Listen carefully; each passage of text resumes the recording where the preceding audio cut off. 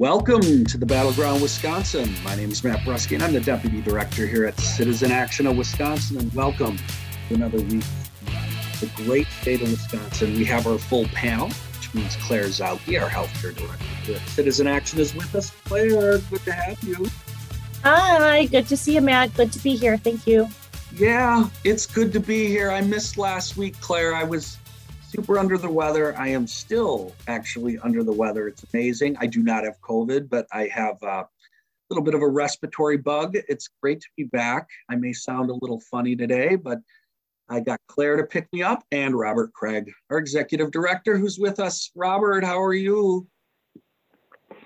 I'm good. I enjoyed the global warming induced 64-degree day yesterday in Milwaukee, but now we're back to winter, so the new normal is volatility. Yeah, it was quite a night last night. We record Thursday mornings and across the state.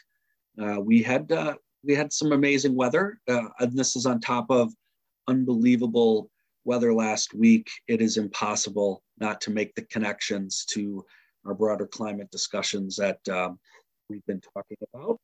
But with that, folks, we have a lot to talk about. There is a lot going on as we head into the holidays and the end of the year. One of those is we had a horrible COVID death sort of marker that we hit of 800,000 Americans have passed now because of COVID. And it's very clear, Claire, that we're headed to 1 million. It looks like that is just unstoppable. And Omicron, I've only been gone 2 weeks, and we all know about Omicron, and it appears to be surging in this country and starting to increase in our numbers. And so this is all pretty amazing stuff, Claire. That's a million. We're headed towards 1 million. We're at 800,000. Those are staggering numbers, and they're worth taking the time and pause and commenting on it. Yeah, it's really sobering. I remember when the country hit 200,000 COVID deaths, and that felt like a monumentous, almost unimaginable milestone. And now here we are passing that 4 times over. It's hard to put into words how much this country has lost, and how the human toll of this pandemic across the world. Yeah, it's sobering. And Robert, obviously want to get your thoughts. I want to add one other piece of news that did come out this week too, and that is DHS here has been giving monthly updates on the difference between being vaccinated and unvaccinated in your hospitalization rates. It is still more than 12 times if you are unvaccinated that you are likely to be hospitalized. Robert, again, context on this momentous number as we continue to surge with COVID. And we're back to the holidays, and people have taken off their masks in public. Even Democrats. This isn't just Trump folks not wearing their masks in supermarkets and other places where it's just not that hard. But we're currently in the Delta surge, which is a very deadly variant. So folks need to be aware that Christmas, New Year's, all very dangerous. We're expecting a giant surge through January because that's when the infections hit from Delta, and then Omicron begins to hit, which is substantially more contagious. Word still not clear, given the evidence is mostly younger populations, whether it's less deadly. It might be, it might not be, but it does a better job of getting around the vaccine. So even the fully vaccinated are going to need to be careful. It's 30% effective only in preventing infections, but the vaccine is very effective in preventing serious illness and keeping you out of the hospital. So having something like the flu versus have it being, on a ventilator are a big difference. So I was going to say, Robert, that's a critical point. That is a critical point. Now we need to underscore that. And I just want to hammer away. Fauci's been trying to do that too. But you're right. There's still data out there. Sorry to interrupt. But no one's doing enough. And I know we tend to, on the left, be technical rationalists and segregate issues. I'll just say this is about a threat to democracy as well, because we have a democracy that used to be able to get public health compliance and now cannot. And it is not just because a couple crazy people like Donald Trump, or in this state, Robin Vos or Ron Johnson. What we all really think structurally about this. And in terms of power, we have a corporate elite and a billionaire class that actually benefit from divisions and are funding and super fueling the conservative movement that thrives on divisions and will stop at nothing for its political advantage, including murdering, because that's what this amounts to, or at least manslaughter, its own base in order to get ahead and win elections. And so this is all part of the threat to democracy. It's why democracy, the process is under siege, but democracy not working and not providing benefits to people undermines respect and faith in democracy and makes people tune out and makes them less likely to defend it or to even participate in elections. So these are all related. They're not all separate issues. Look, I think what I'd like to refocus our conversation, and certainly Claire and Robert, get your thoughts on, is like our goal too is to also look at this. How are we handling this politically? And we have discussed this in the state, how this has been mishandled. But like, here's an example. Just yesterday, we have Speaker Vos publicly saying that they don't see there's any role for them to do anything to deal with the fact that we have hospitals that are at capacity in certain regions of the state. And certainly at close almost everywhere in the state, blaming the hospitals, saying that it's their vaccination policies, right, for the problems with staffing, which is absurd. But this is sort of the political state of play, Claire. It's extraordinarily frustrating. I'd say it's more than frustrating. It's disgusting, right? To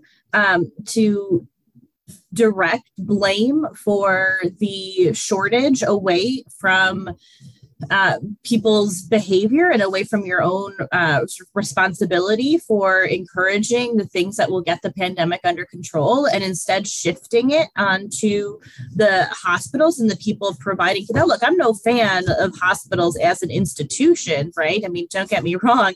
I think that's been pretty clear here. But these are also institutions right now that are dealing with a tremendous amount of stress, and who we're getting reports on every day, right? It's getting worse because their capacity is increasingly filling up.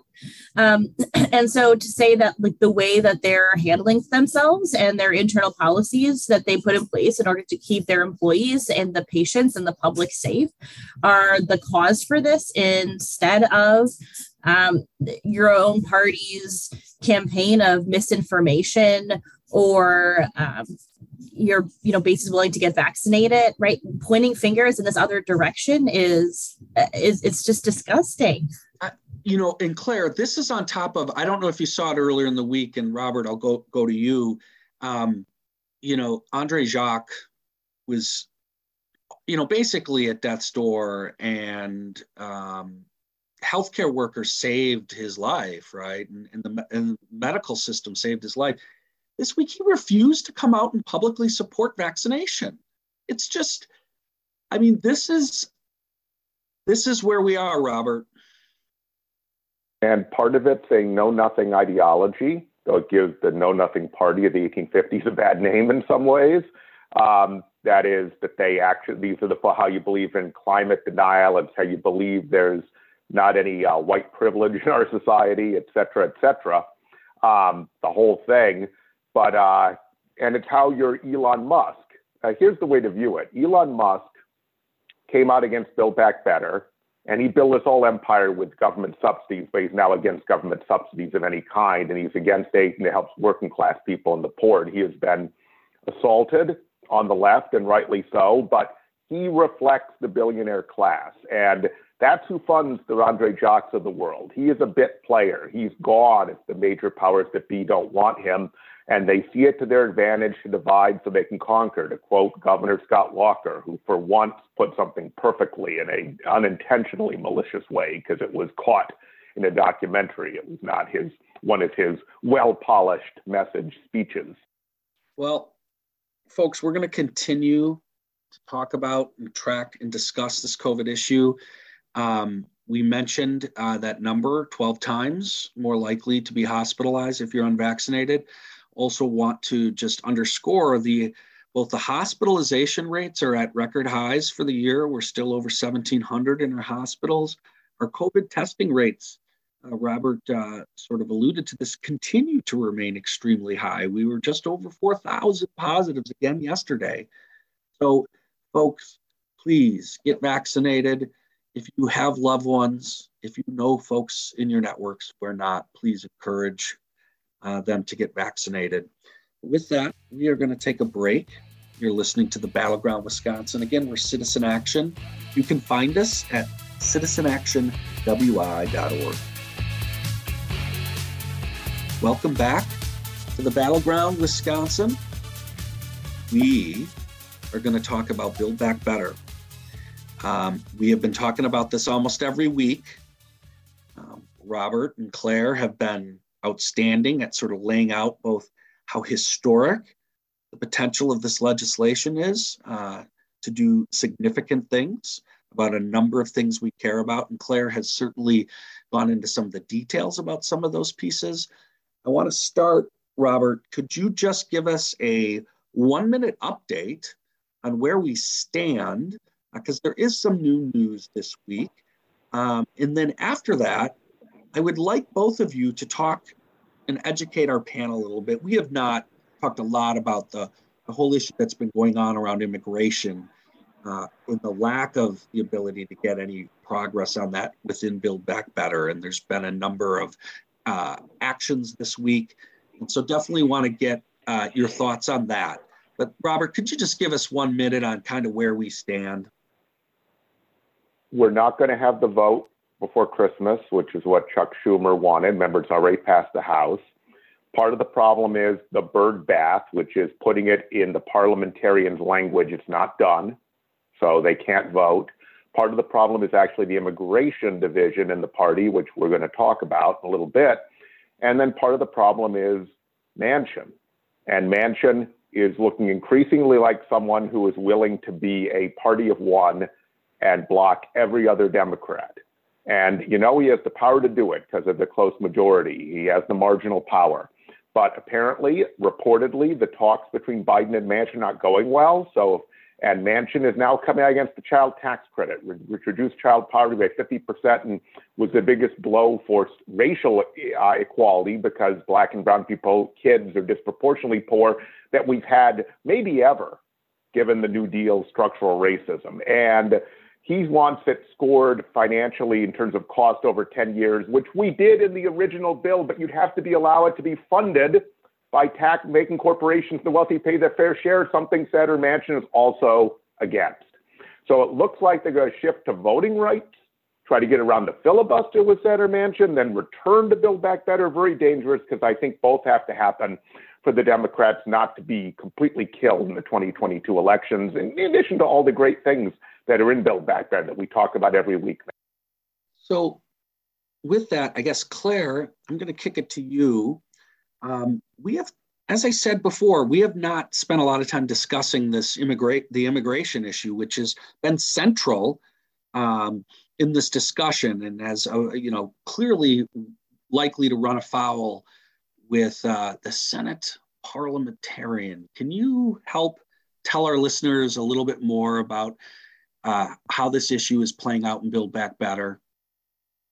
Sure. So what Build Back Better includes at a very high level around immigration is functionally a pathway to citizenship, which has been a priority of the Democratic caucus, at least nominally. I cannot say that that immigration reform is my policy bailiwick. So there are certainly people here in Wisconsin who could speak with much more authority on this topic. But at least nominally, this has been a priority of the Democratic caucus for a long time, which is why it's been included in the Build Back Better Act, this pathway to citizenship, they're calling it. And the question here is whether that could reasonably be called a budget item or a policy item. And in fact, from the very beginning of the Build Back Better framework, I shouldn't say the very beginning, since at least the announcement of the President and Democrats framework compromise that came out a few months ago, there's always been some debate about whether the immigration piece would stay into the Build Back Better bill. And this is evidenced by the fact that some people reported the size of the package, news outlets, as 1.85 trillion. Others said 1.75 trillion, and that's because the $100 million, that 0.1 difference in the budgets is basically the immigration piece. So some news outlets even assumed it wouldn't stay in and just took it out altogether when calculating the budget size.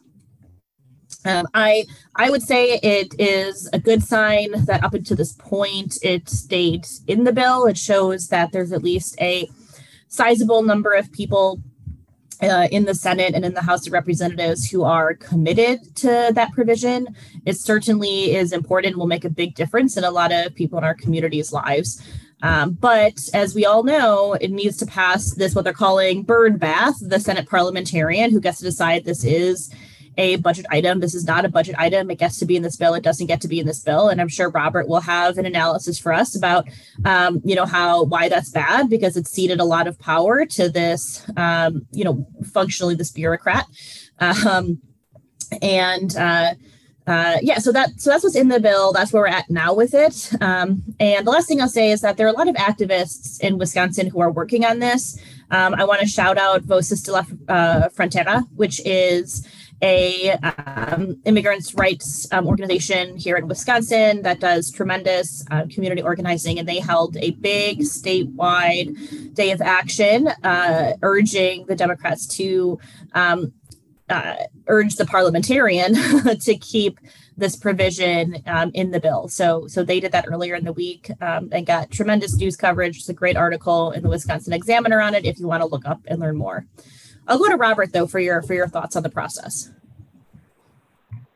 So, just a cautionary note to our friend, all of our progressive friends. The parliamentarian doesn't have any real power here. They're being empowered by the Manchin and Sinema, who won't change the filibuster. Okay, that's the only reason we have to put it into a budget resolution and pretend that giving people a right, immigrants' rights, is a budget issue.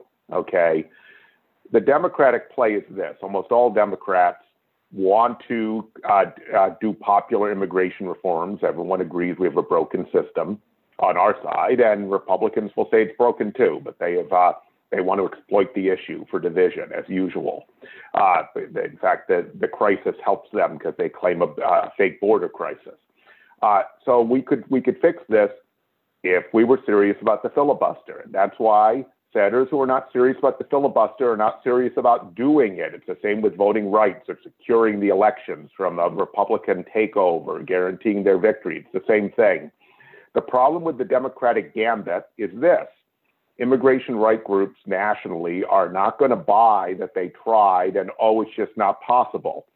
Voces de la Frontera and the other members of their network, it's called FIRM, it's a network of immigration rights groups, and some of the People's Action Network groups we're in relationship with are also parts of FIRM. Those folks are telling me that it's going to demoralize their memberships. And they don't even know how they can do turnout in the 2022 election if they can't get some immigration reform. But the problem for Biden and Schumer is that they need Manchin and Sinema, and they can't get them. I can tell you our friends at Lucha in Arizona, a very powerful organization, they've been hammering Sinema, and she does not care what her own constituents think. She just doesn't. She's probably setting up her job in the pharmaceutical industry after she can't run again for Senate. Look, it's a real problem. This issue is so clear and obvious. It's a moral situation we're in. And Robert, 100% right. There's no explanation that will satisfy people who care deeply about this issue, and for good reason. And it's gonna damage Democrats electorally if they can't figure out a way to get this through. So Claire, want to echo what you had to say about the groups that have been out, the folks and this week was just one of a series. It's been like this for months in terms of direct actions, activities. Robert, you mentioned Lucha and Arizona. I mean, there is no way these folks don't know what's at stake. So hopefully we'll see some movement. But again, Robert, you mentioned it's the intractability of Machinima, and we've been talking about him on here. So with that, though, I don't know. I just want to give either of you, if you have any other closing thoughts. Otherwise, we could move on. This has to do with democracy. We've got to start. The Republicans don't have to deliver because they do cultural politics. They switch it to fake issues like CRT that they've invented, or the alleged border crisis. So we need to deliver, and we need to find a way to deliver, but our margins are too close. But how do you tell people who are living in the shadows, who have been denied access to our democracy and the benefits of our country for years, are major contributors to society, and have to go through so much more than white folks immigrated in the 19th and early 20th century who were given citizenship very easily and readily, almost automatically. And that's our ancestors. So just understand the structural racism in the current immigration system and how hard it is to become a citizen or to get legal status here. And so, of course, they're not going to understand, and of course, it undermines us, and it hastens the possibility that we have a fascist takeover in 2024. It's that simple. It is definitely stark. With that, though, we got to take a break. We're listening to the Battleground Wisconsin. We're Citizen Action. Folks, you can find us all over social media. We're on Twitter. We're on Instagram. We're on Facebook.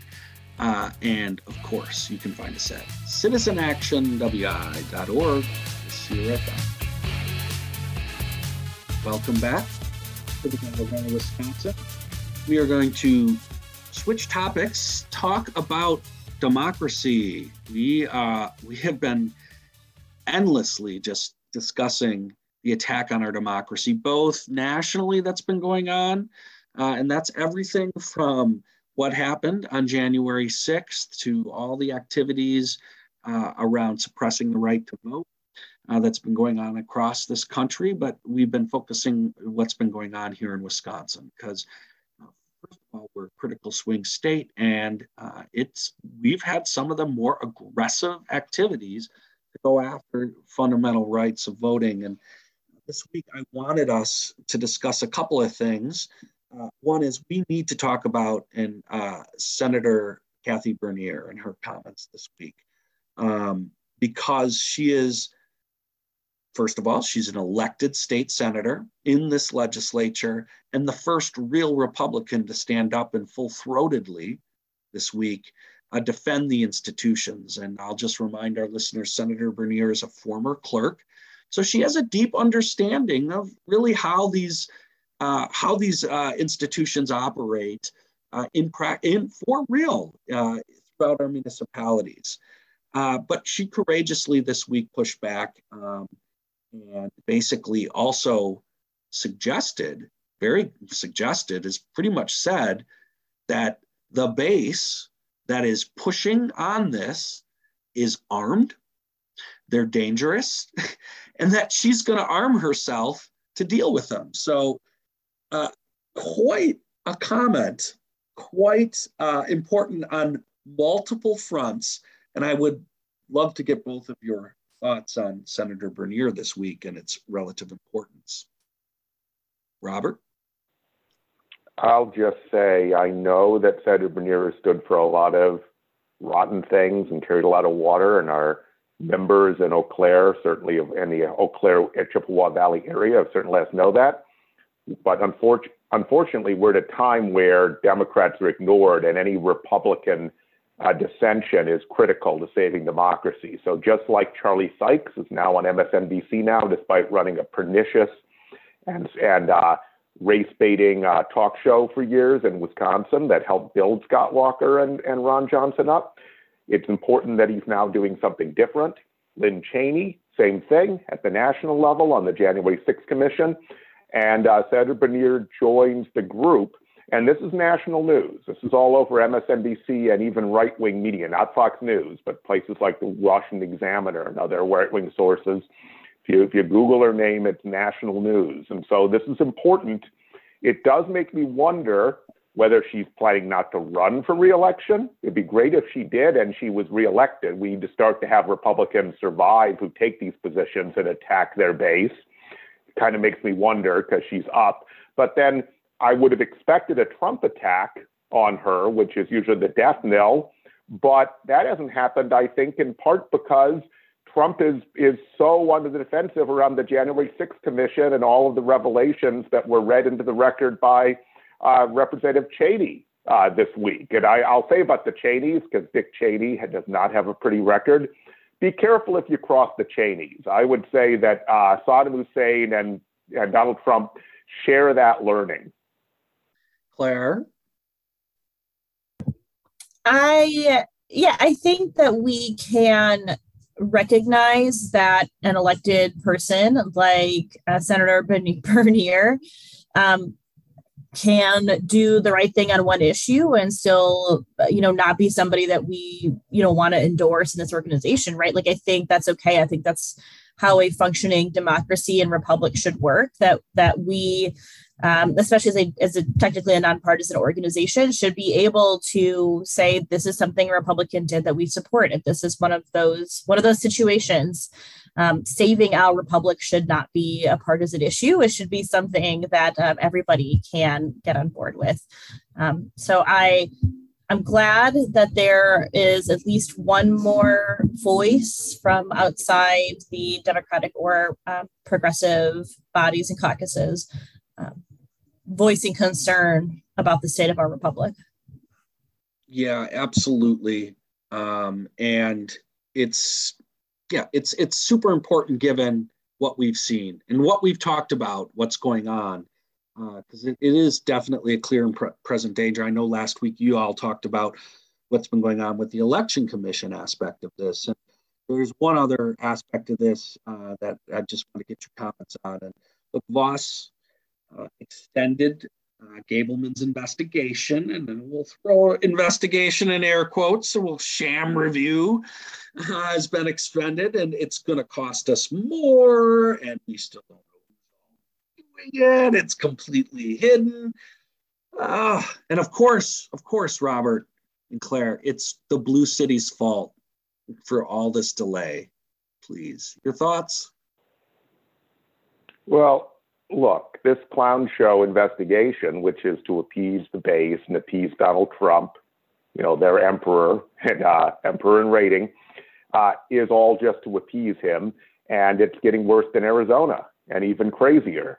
And so he's threatening to arrest or have arrested Mayor Eric Enrich from Green Bay, who's actually a Citizen Action member, and Mayor Tom Barrett, a very moderate mayor in Milwaukee. They're claiming it needs to be extended, even though it's been a joke and an embarrassment with a secret staff. And with Right Wing Media fact check me, Mr. Gableman admitting that he doesn't know much about elections, the early beginning of the process, or how election law works, but he's leading our investigation. And he's the kind of person they put on the state Supreme Court, someone totally unqualified to be on the state Supreme Court, who's embarrassing himself, except not for the base.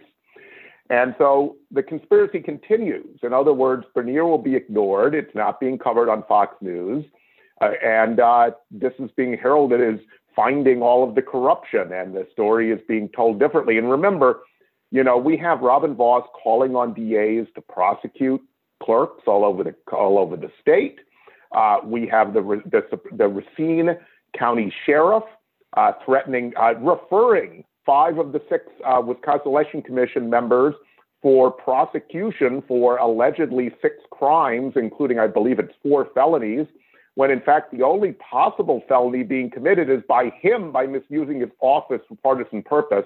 And I will renew what I said last week, that is, where is, hopefully it's not been revealed yet, the Attorney General investigation of the Racine County District Attorney investigation into the misuse of their office, which is a Class 1 felony by the Racine County Sheriff. Folks, this stuff is all connected. We have talked about the filibuster nationally, right? And how if we don't pass something at the federal level, that takes over and essentially deals with what's happened in a lot of the states over the last year and what we're witnessing in Wisconsin. This is real serious implications for our democracy in 2022. We are going to continue to pay a lot of attention to it on this show because we think it's really important.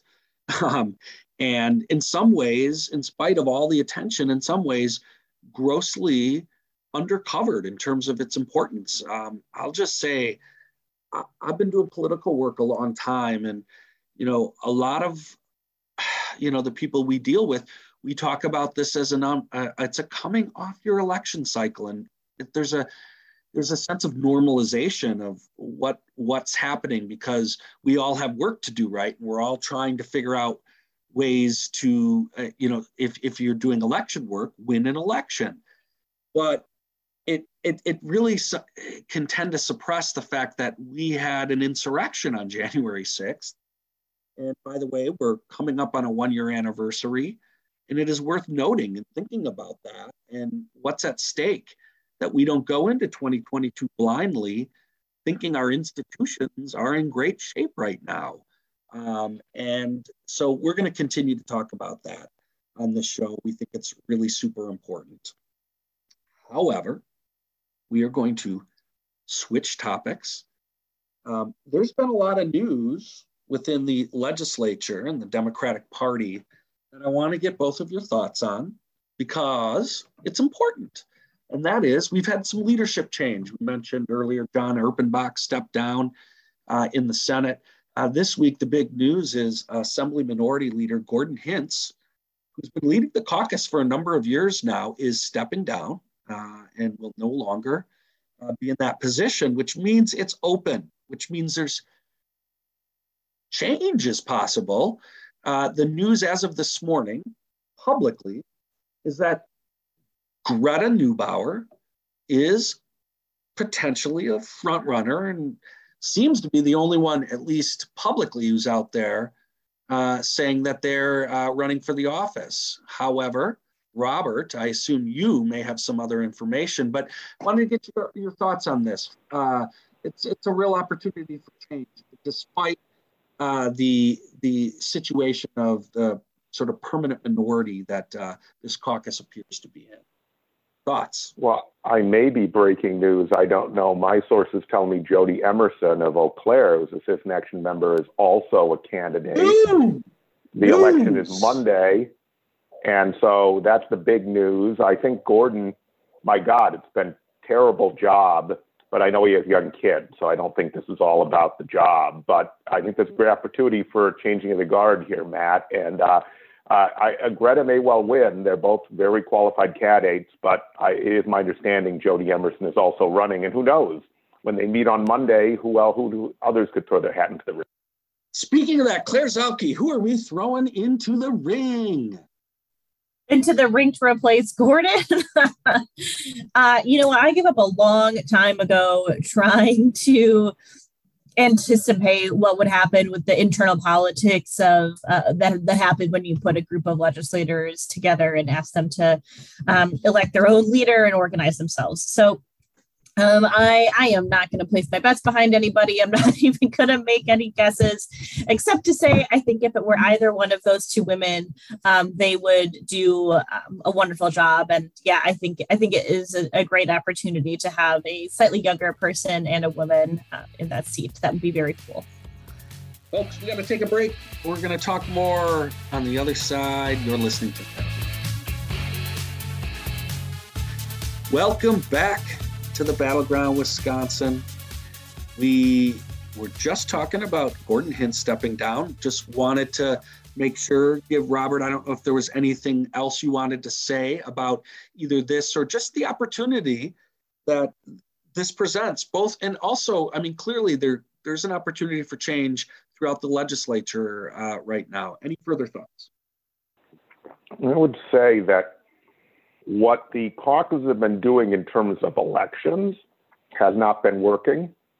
And I have, in our anecdotal experience, not thought that these were the most strategic, cutting-edge operations as far as how candidates are being advised to run and being recruited. So there's an opportunity for, particularly in this horrible redistricting we're going to face, for a minority leader that could, and some young blood coming in and changing our election operation.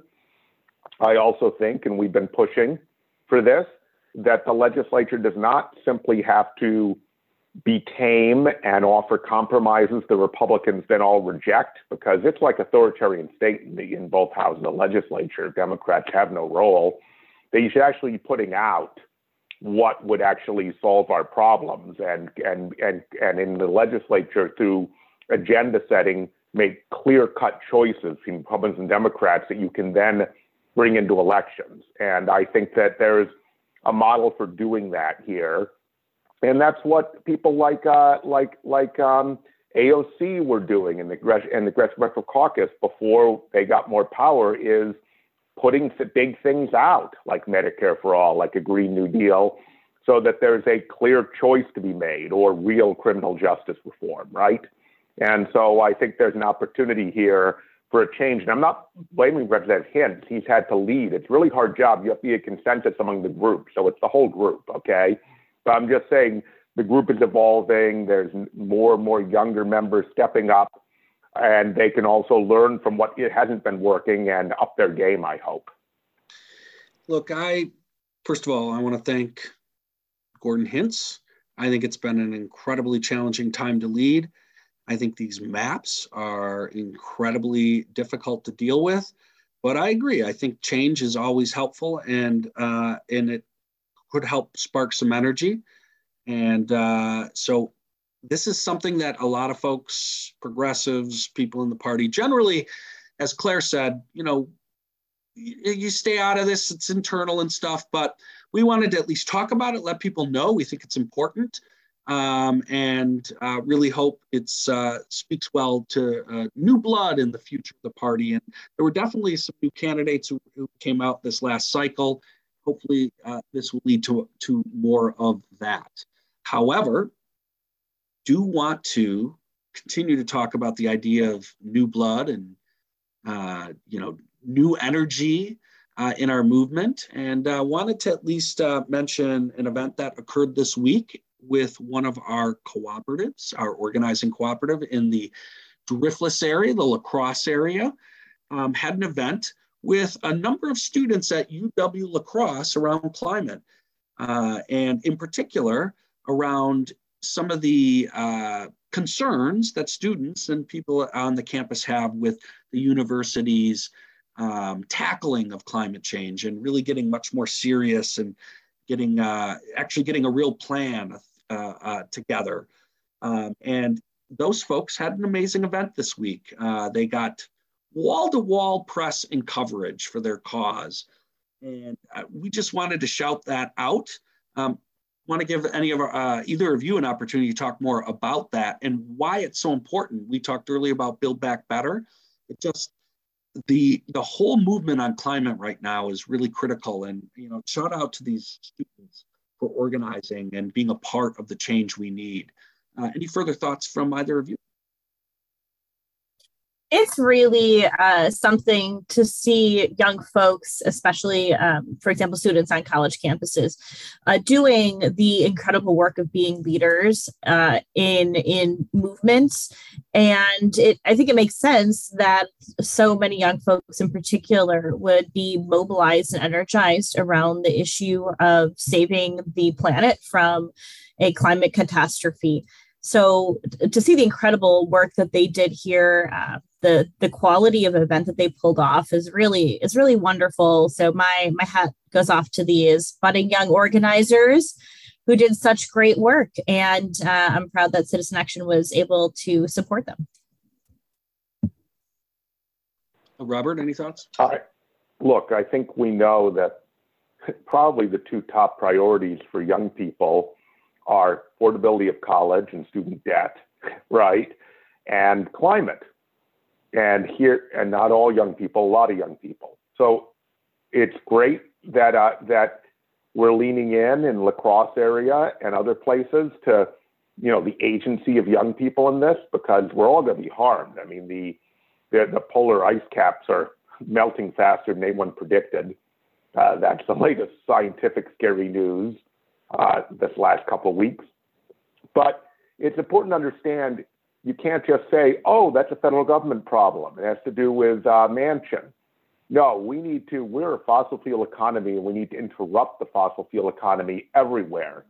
And an allegedly progressive institution, I mean progressive in terms of education, not politically, like UW-La Crosse, ought to be leading the climate conversion, as should every blue city and purple city in this state. And that's what we're pushing for. It's why we're pushing for climate action plans that also improve economic racial equity in Milwaukee and in a lot of other parts of the state, and to school districts to have a Green New Deal for schools. And so this is great, and pressure from students has a big impact. They have this, it's a beautiful thing that campus activism can have a huge impact because of the relative number of students compared to administration on any campus. So this is great.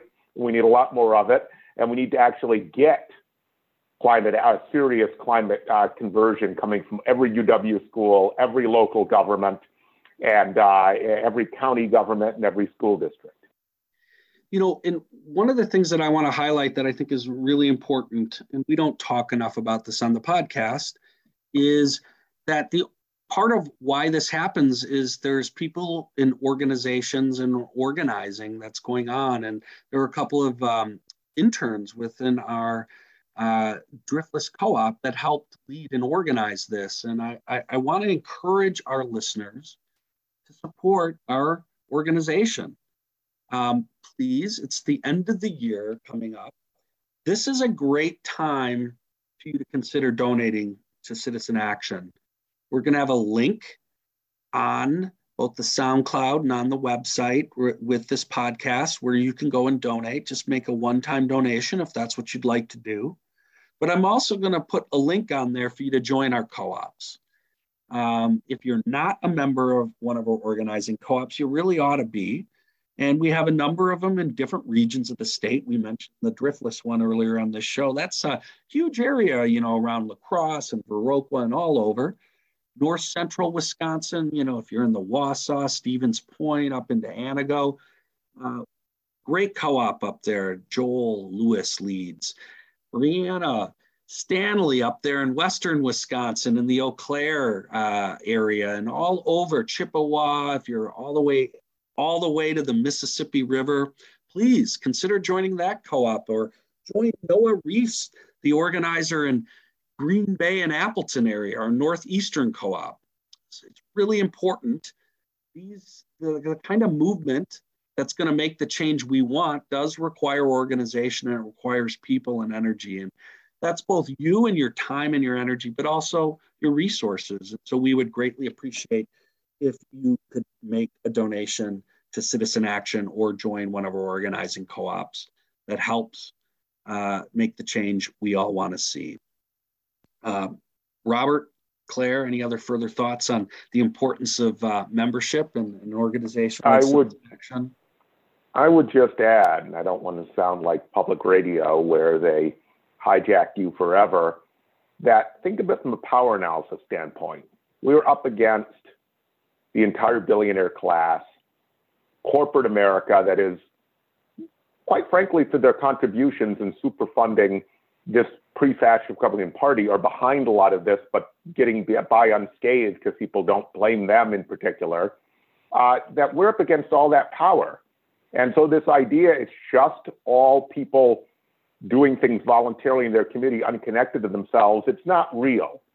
So we need resources in order to bring people together and to do the only thing that can defeat organized money, and that is organized people. But there need to be resources to do this.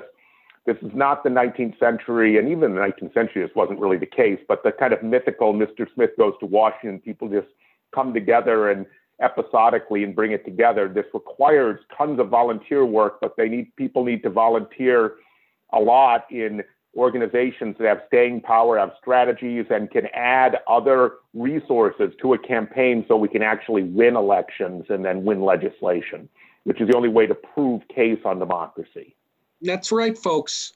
We not only do the organizing, and Claire is on here every week, giving you the goods on healthcare, clarification on all the details. That requires resources, but we connect that to elections, to power. And so that's important in an organization like Citizen Action, that we make sure that permanent organizing has a lens on elections. We just had an amazing conversation about the state legislature and thinking strategically. Citizen Action and our members care and do things like that. Folks, join us. With that, though, we got to wrap up this Battleground Wisconsin. Really, really want to thank you, all of our listeners. Stick with us all year, and really, really want to thank you. We'll see you next week. Battleground Wisconsin.